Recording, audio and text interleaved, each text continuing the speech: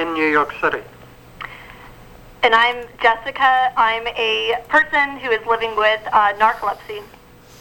Fantastic. Well, not fantastic for you, but fantastic that you're on with us today. Now, tell us about this study and preparing and everything with narcolepsy.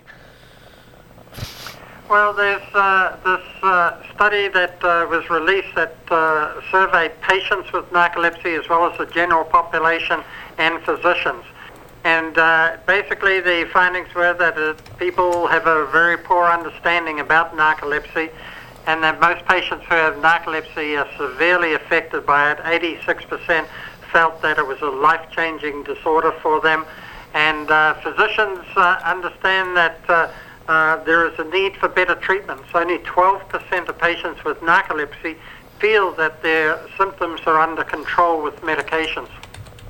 Joining us today here on the big broadcast, talking about a new national survey on narcolepsy. It identifies the need for increased education and treatment options, often misunderstood and misdiagnosed. Narcolepsy impacts a person's daily functioning and social well-being. And joining us today here on the telephone, Jessica and Dr. Michael Thorpe. Now, Jessica, can you tell me about your journey to narcolepsy diagnosis?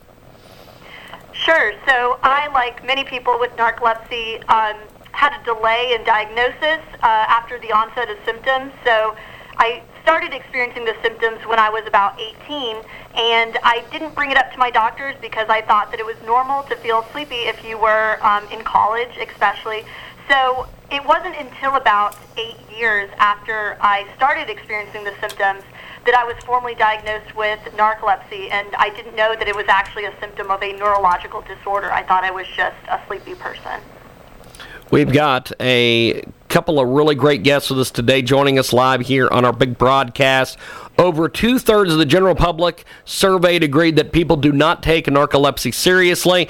Doctor, can you tell us more about narcolepsy? What are the symptoms? Why can it take years to accurately diagnose this? Well, it's a lifelong disorder that's incurable, and typically it's associated with the main symptoms of being sleepy during the daytime, having muscle weakness whenever the patient gets emotional, disturbed sleep at night with a lot of hallucinations and frightening dreams and nightmares, and also a feeling of being paralyzed as the patient's falling asleep at night. So there's adverse effects on the nighttime sleep with the disorder, as well as patients having sleepiness and getting weakness during the daytime. And it takes a long time to get to diagnose. On average, it took over 6 years for most patients to get diagnosed with narcolepsy. We've got a great guest with us today. They join us live here in the broadcast. Jessica, a person living with narcolepsy. Michael Thorpe, MD, director of the Sleepy Wake Disorder Center at Montefiore Medical Center. What is the matter and impact of narcolepsy on your life, Jessica, emotionally, physically, and socially? Tell us about it. Sure. So even though medications can help with the symptoms, most people with narcolepsy, like myself, still experience the symptoms on a daily basis. So I am able to go to work, but then afterwards I have no energy to keep up the kinds of social relationships that I'd like to, and it just highlights the need for better treatment in that I still, with treatment, cannot balance all of the different aspects of my life. And I do have the muscle weakness that Dr. Thorpe mentioned, where moments of high emotion might cause my legs to give out or cause facial tremors or a loss of muscle control. We've got a great guest with us today. They join us live here in a broadcast. On average, it took 6 years for people living with narcolepsy surveyed to reportedly be diagnosed with narcolepsy. After experiencing their first symptoms, 38% reported being diagnosed with something else first. Now, doctor, a recent survey revealed how many people with narcolepsy, society, and healthcare professionals look at the disorder. What were the key findings? Well, the key findings were that patients are severely affected by narcolepsy, that 86% of them felt that this was a life-changing disease for them.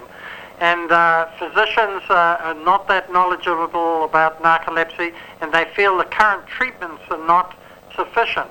12% of patients indicated that they still had symptoms of narcolepsy despite medications, and 97% of physicians feel that there's a need for better treatments for narcolepsy. We've got two great guests with us today. They join us live here in a broadcast. 76% of people living with narcolepsy agree the disorder has affected important moments in their lives. Jessica, where can listeners and viewers go for more information online?